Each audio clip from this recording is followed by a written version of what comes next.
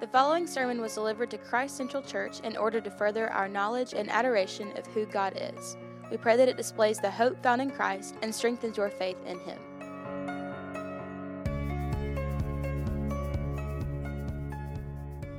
Mark 4, starting in verse 35. On that day, when evening had come, he said to them, "Let us go across to the other side." And leaving the crowd, they took him with them in the boat just as he was. And other boats were with him. And a great windstorm arose, and the waves were breaking into the boat so that the boat was already filling. But he was in the stern, asleep on the cushion. And they woke him and said to him, "Teacher, do you not care that we are perishing?" And he awoke and rebuked the wind and said to the sea, "Peace, be still." And the wind ceased, and there was a great calm. And he said to them, "Why are you so afraid? Have you still no faith?" And they were filled with great fear and said to one another, "Who then is this, that even the wind and the sea obey him?" What we see in Mark chapter 4 is a building culmination of Jesus' authority, that he is Creator God. He is Creator God.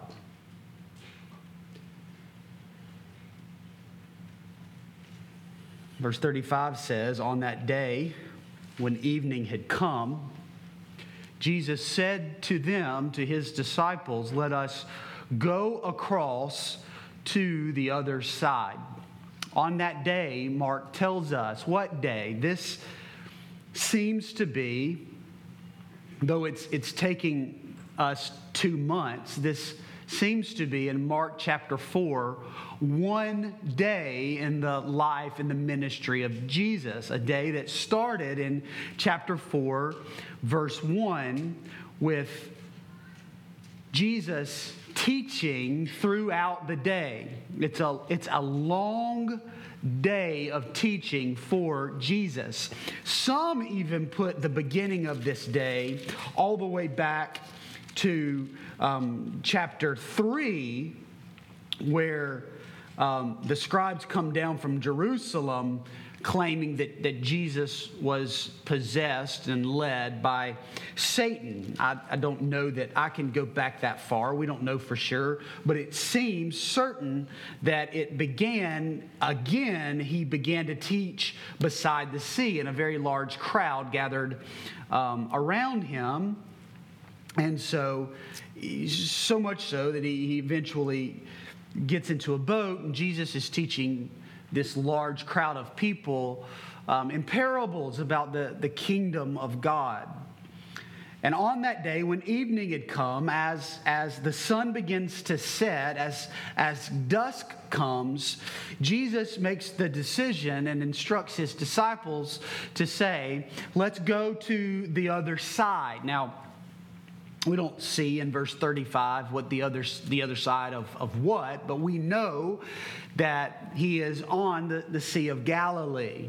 And so Jesus wants to go to the other side of the Sea of Galilee. And just to remind you, it's been a while since we began our study in Mark with Jesus on the banks of the Sea of Galilee, calling these disciples to himself. But the Sea of Galilee is a large sea, about 64 square miles.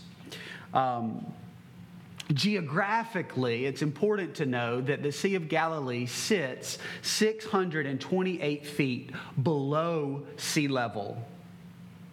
And surrounding the Sea of Galilee are mountainous areas. And these mountains have deep ravines carved into them. And these mountains, with these ravines carved into them, serve as a wind tunnel. And as the wind grows, it's funneled through these ravines, and it focuses strong winds out onto the surface of the lake. And that often culminated on the Sea of Galilee in very great storms. Very great storms. And this is what Mark tells us happens on this night, that a great windstorm comes upon the Sea of Galilee. Now, I don't want to over-spiritualize this, because a lot of times when we come to this text in particular, we can sort of over-spiritualize some things. It's certainly okay to come to God's Word and to get principles for our lives. That's one of the things that we do. When we come to God's Word, we always want to come and say, all right, what is the main point of this text? What's the main reason for this text to be written? And I think that's pretty clear in this text, and we'll get there in a second. But there are some principles also that we can learn within this text. I don't want to over-spiritualize it, but I do feel that it's important just to notice here in verse 35, at the very beginning of this text, to notice who it was that was leading them across this sea on this night. It was Jesus. It was the Lord. It was at his command that he says, "Come, let us go to the other side." And this underlines one of the most important principles of the Christian life. Sometimes you and I may find ourselves in difficulties because of our own sin or our own foolishness. But there are times when the Lord himself leads us into difficulties. Amen. Where the Lord leads us into a storm. And that's exactly what takes place here. And it's important for us to remember that when the Lord leads us into storms, he does it often to show us something about himself. And that's what we see here in this text.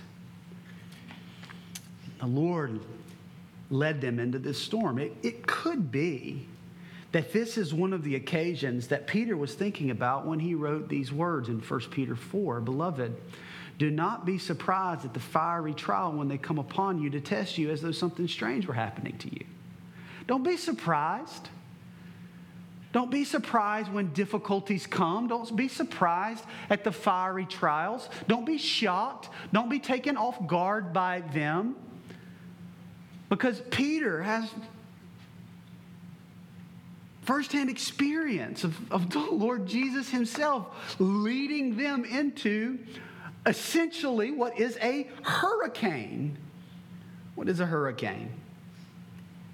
Church, it's so important that we do not buy into what some so-called preachers are peddling. That the Lord does not want us to suffer. That the Lord does not want us to have difficulties. Oftentimes, it is the Lord himself that leads us into those periods in our lives. And when he does so, he does it so that he can reveal something about himself. In verse 36, and leaving the crowd, they took him with them in the boat, just as he was. Just as he was. So they are in a boat that he was in. That's the point of just as he was. Jesus has been in this boat teaching, and he says, okay, now it's time to go across to the other side. And they don't run back to Peter's house and get some clothing. They don't run back to Peter's house and get some provisions. It is Jesus teaching and then says, now let's go to the other side. And they took him just as he was in this boat. This is probably Peter's boat. And Mark tells us that you've got Jesus and his disciples in a boat, and that there are other boats with them. So there is Jesus and his disciples traveling across this Sea of Galilee, and sort of a flotilla of boats alongside and behind him. One of the interesting things archaeologically that's happened in the last 10 or 15 years is archaeologists found a fishing boat at the bottom of the Sea of Galilee that date to precisely this time. It dates to the time of Jesus. Now, what that does for us is it gives us some insight into sort of what this boat looks like. And there's not much left of the boat. You can Google pictures and see it. It's just sort of the wooden slats, the undercarriage of the boat. But it gives you an idea of the size of the boat, and it's a boat that would hold about 15 people, which is precisely the size that would be needed. Jesus and his disciples and these other boats are with him as they sail across the Sea of Galilee. That's Luke tells us in his recount of this experience that they were sailing across the Sea of Galilee. Mark tells us here that along the way, Jesus falls asleep, verse 38. But he was in the stern, asleep on a cushion. Stern is the back of the boat. Jesus there asleep on a cushion in the back of the boat. And why is it that Jesus is asleep? Jesus is asleep because Jesus is human. Jesus is human. What we see here in this text is a beautiful illustration of the incarnation.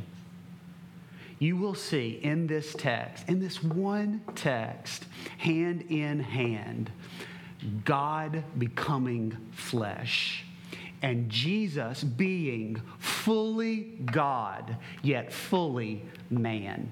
He is weary. He is tired. And what do we do as humans when we're weary and tired? We sleep. And that's what Jesus is doing here. He has had a long day of ministry. A long day of ministry. Teaching to hundreds and thousands of people. And then, gathering his disciples around and explaining to them what he has to say. And Jesus is exhausted. I mean, he's been on this frenetic pace of ministry in Galilee of some dissension from the Pharisees, them trying to catch him in things, accusing him of things, Jesus working miracles and healing people and healing sicknesses and casting out demons. I mean, all of this is happening in rapid pace here in Capernaum, and Jesus is tired. And so Jesus goes to sleep because Jesus is fully human. He's fully human. Yet he's fully God. We see him command a storm. And then a storm comes in verse 37. Mark tells us that a great windstorm arose and the waves were breaking into the boat so that the boat was already filling up. Large storms were common on the Sea of Galilee in all seasons, because of the geographical makeup of the area and the way that the wind was funneled down onto the surface of the sea. Mark says that this is a great windstorm. This is strong language. This word for windstorm is the same word used for a hurricane. This is a hurricane-type windstorm. A great storm, and this is probably taking place in the winter of 29 AD. And it was in the winter that it was the stormiest time on the Sea of Galilee, as cold air from the mountains rushed down onto the sea and met with warm air, and storms could grow very quickly there on the Sea of Galilee. The boat is caught in this great windstorm that arose, literally just came up out of nowhere, so much so that the boat is getting filled with water and it is in danger of sinking. Matthew tells us in his account that it is now, at this point, it is dark, right? So Jesus leaves in the evening at dusk. The sun now sets. A hurricane falls upon them. So it is dark. It is cold, it is stormy, and you're in a boat, and the boat is being filled with water.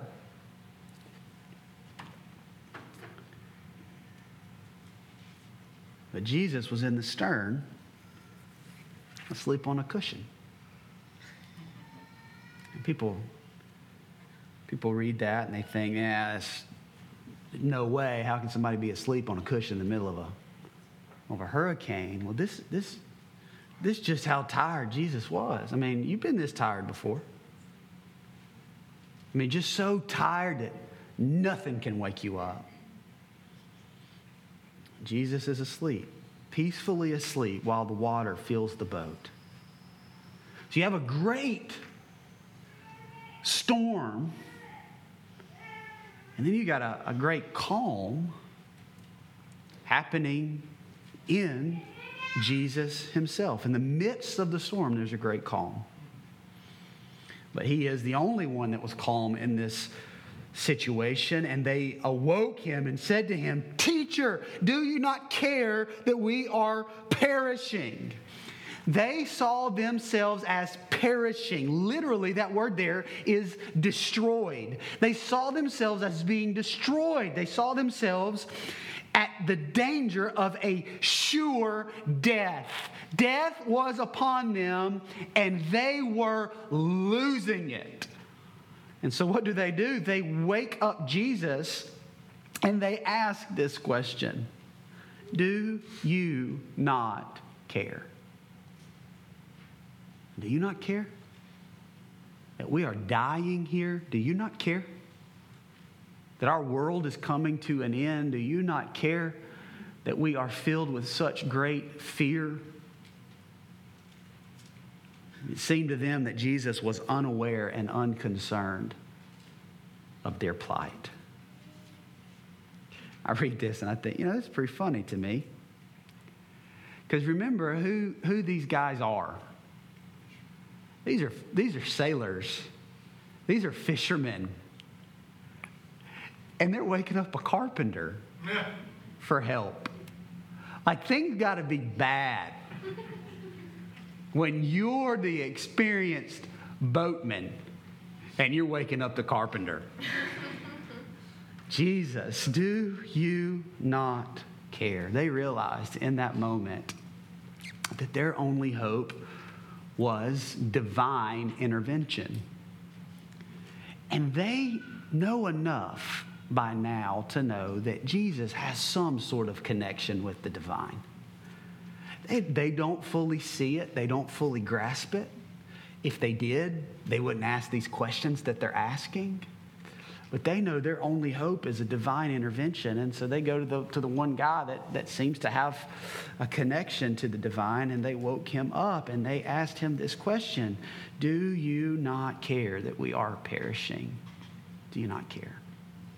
There are certainly times in our lives where this can be our response. God, do you not care? Do you not care what I'm going through because it doesn't seem that you're helping? God, do you not care because it feels like you're asleep? It feels like you're unaware.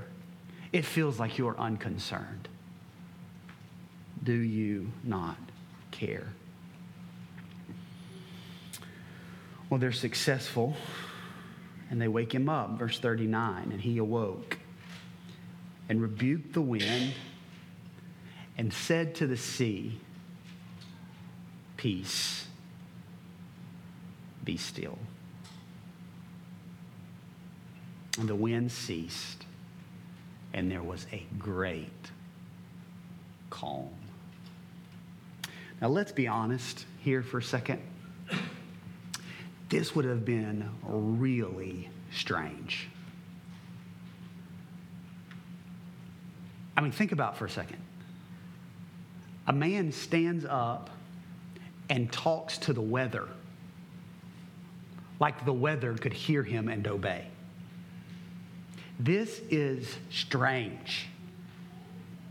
This is strange, right? I mean, you wake up the guy asleep in the boat, and the boat's filling with water. It's like, grab a bucket and start bailing here. Help us out.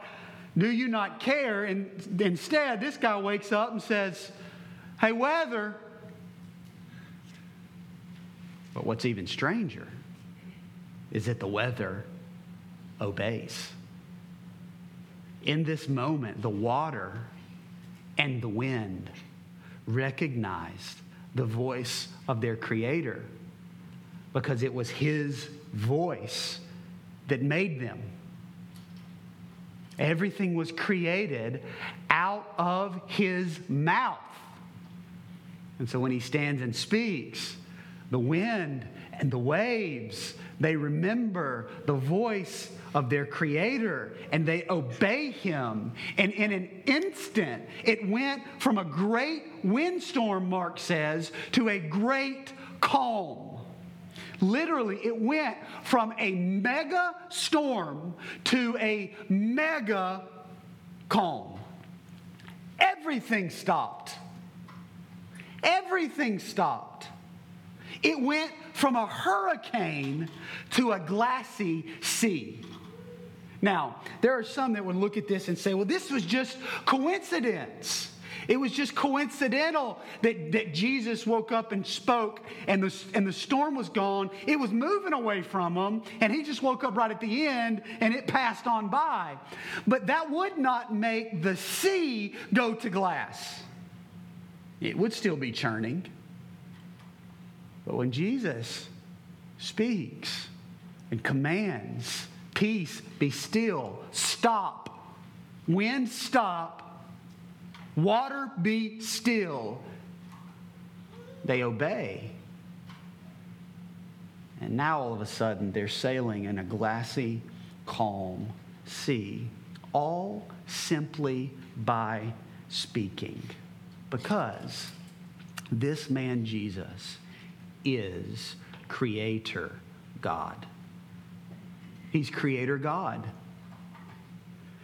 This man Jesus reveals in this moment that He has the ability to bring about a new creation. He's been teaching about the kingdom of God.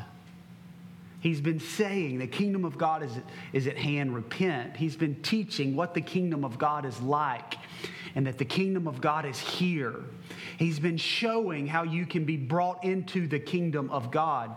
And then in this moment, it is made clear that He is the one with the authority to bring about the kingdom of God, because He is God. Only God has the authority and the ability and is sovereign enough to command creation. And Jesus reveals in this moment that He has that ability. And so the writers of Scriptures echo that. John 1:1 through 3, "In the beginning was the Word, and the Word was with God, and the Word was God. He was in the beginning with God. All things were made through Him, and without Him was not anything made that was made." Jesus Christ is Creator God. Hebrews 1 through 3. Long ago, at many times and in many ways, God spoke to our fathers by the prophets. But in these last days, He has spoken to us by His Son, whom He appointed the heir of all things, through whom also He created the world. He is the radiance of the glory of God and the exact imprint of His nature. He upholds the universe by the word of His power. After making purifications for sin, He sat down at the right hand of the Majesty on high. The only interpretation of this story is that Jesus is God. And that's the main point. That's the main point of this text. Only the Creator can do these things. And now it's becoming increasingly clear that everything is under His authoritative power. Everything. At all times and in all places. We have been for so long now in Jesus' teaching of the kingdom of God that it would be easy to forget this thread that Mark is weaving in his gospel, which is the authority of Jesus. Right? So we have seen that Jesus has authority over sickness. Right? That's been proven as Jesus heals people. We have seen that Jesus has authority over demons, over the spiritual realm, because He commands demons and they obey Him. We have seen that Jesus has authority to forgive sins. What is harder for me to say? Rise, take your mat and go home, or your sins are forgiven. But so that you know, the Son of Man has the authority to do it. Take up your mat and go home. We now see Jesus has authority over nature. You can see just the authority stacking up. Like, wow, it's just being revealed. The greater level of His authority till ultimately it culminates in the proof that Jesus has authority over death through His resurrection.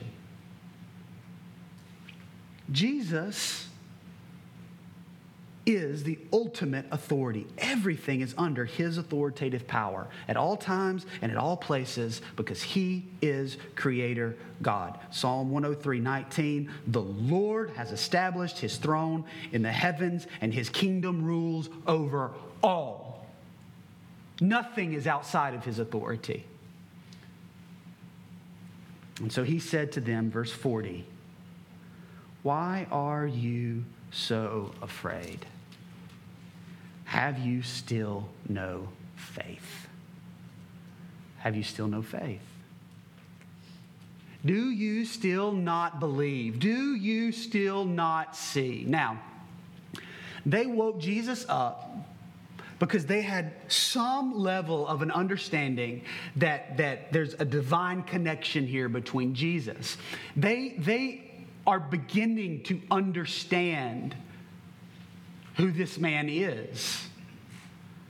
But they didn't even begin to see all of it. And it seems that in this moment of crisis, there was a piece missing in the puzzle. And that was faith that He cared for them. Do you not care? They said. Do you not care that we are perishing? And so Jesus looks at them and says, why are you so afraid? Have you still no faith? Have you still no faith that not only I am able to do all things, but I am willing to do it for you? And what is their response? And they were filled with great fear. I mean, you see this progression here from a great storm to a great calm to a great fear.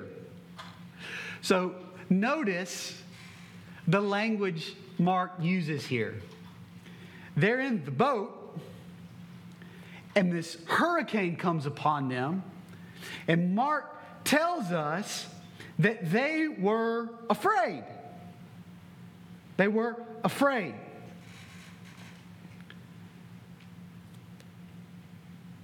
But that fear, the fear of the storm, wasn't anything close to the mega fear they have now. Because they are greatly afraid. Isn't that interesting? The juxtaposition here. Why? Why does Mark tell us now that the storm is over, they're mega afraid? Because there's only one thing worse than having a hurricane around your boat. And that's having God in your boat.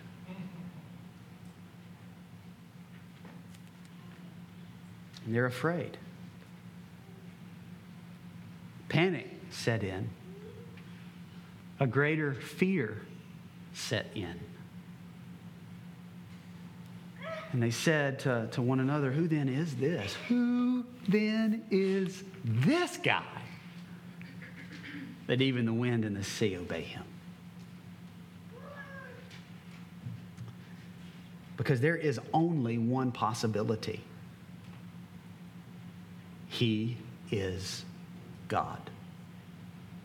And they were struck with fear in the presence of Almighty God. Church, that's what we see all through the Scriptures. As people have interactions with God Almighty, be they what's called a theophany, a visible representation of God in the Old Testament, be it a burning bush, a pillar of fire, a pillar of smoke. The presence of God comes. The people of God are filled with great fear. Great fear. Be it a Christophany, a Christophany, a revelation in the Old Testament of Jesus himself in the form of what we know as the angel of the Lord. Great fear sets in.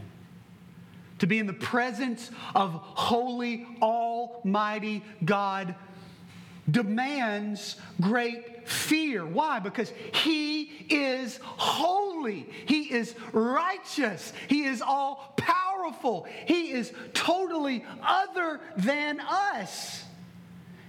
And when we're in his presence, what do we sense? We sense our wretchedness. This is Isaiah 6. Woe is me, as he sees the Lord high and lifted up. Woe is me, for I am unclean.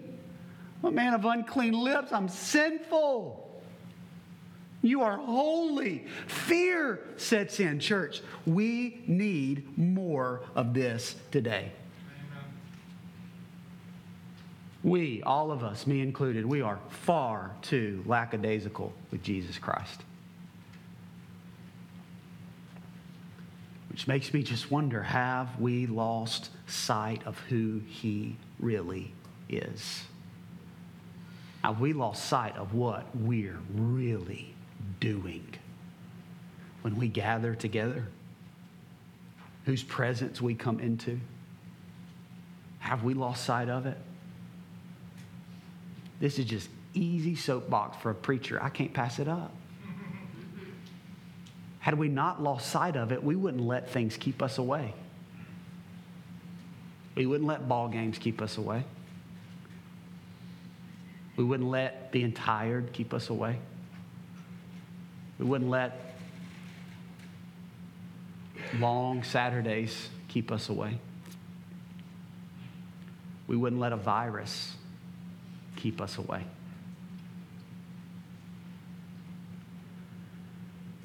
Who then is this that that even the wind and the sea obey him? This is the question that you have to come to an answer for. Every one of us has to work this question out. Who then is this? Most important question for you is, who is Jesus to you? You see, what happens for a lot of people is they ask other questions. See, the question is not, how has a church treated you? It's not about how a church mistreated you. They'll ask questions like, well, what about all the hypocrites? It's not about the hypocrites. It's not about your past experiences in a church and how you were wronged and how you were hurt. I realize that wrong and that hurt is real and it's deep. But that is not the most important question. The most important question is, who then is this man? Who is Jesus to you? Who is Jesus to you? Everything in life and death depend on how you answer this question. This is the question his disciples are asking. This is the question that we have to ask. Who is this? And they knew Jesus was powerful. They'd seen his power. They knew he had a divine connection with God. They had yet to see and believe that he was God. They had seen as Jesus exercised compassion over those who were sick, but they were still not sure if he cared for them. Remember this question: Teacher, do you not care that we're perishing? So what do we see in this story? If you tie it all together, you see that Jesus Christ is Creator God. And remarkably, undeservedly, he cares for you. Psalm 55:22, cast your burdens on the Lord, and he will sustain you. He will never permit his righteous to be moved. 1 Peter 5:7, casting all your anxieties on him because he cares for you. Jesus is Creator. He is the image of the invisible God, the firstborn of all creation. For by him all things were created in heaven and on earth, visible and invisible, whether thrones or dominions or rulers or authorities.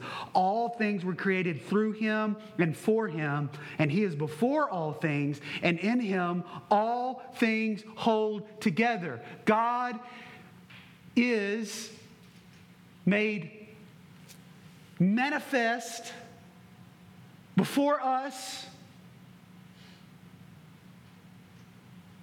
as Jesus Christ is Creator God.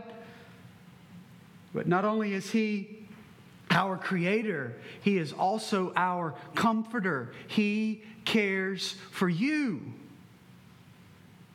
He cares for you. What great truth. Jesus is sovereign God. And by his grace, through faith, our Lord sees you. He knows you. He knows your circumstances. He knows your pain. He knows your trials. He knows the storm that you're in. And he cares for you. He cares for you. And his message this morning, regardless of your circumstances, regardless of your pain, regardless of your hurts, regardless of the storm that you're in,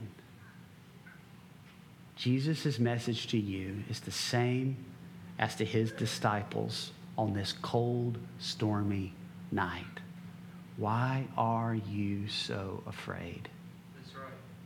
have you still no faith? Thank you for listening to this Christ Central Church sermon series. To find our gathering location and more sermons, visit christcentralchurch.net.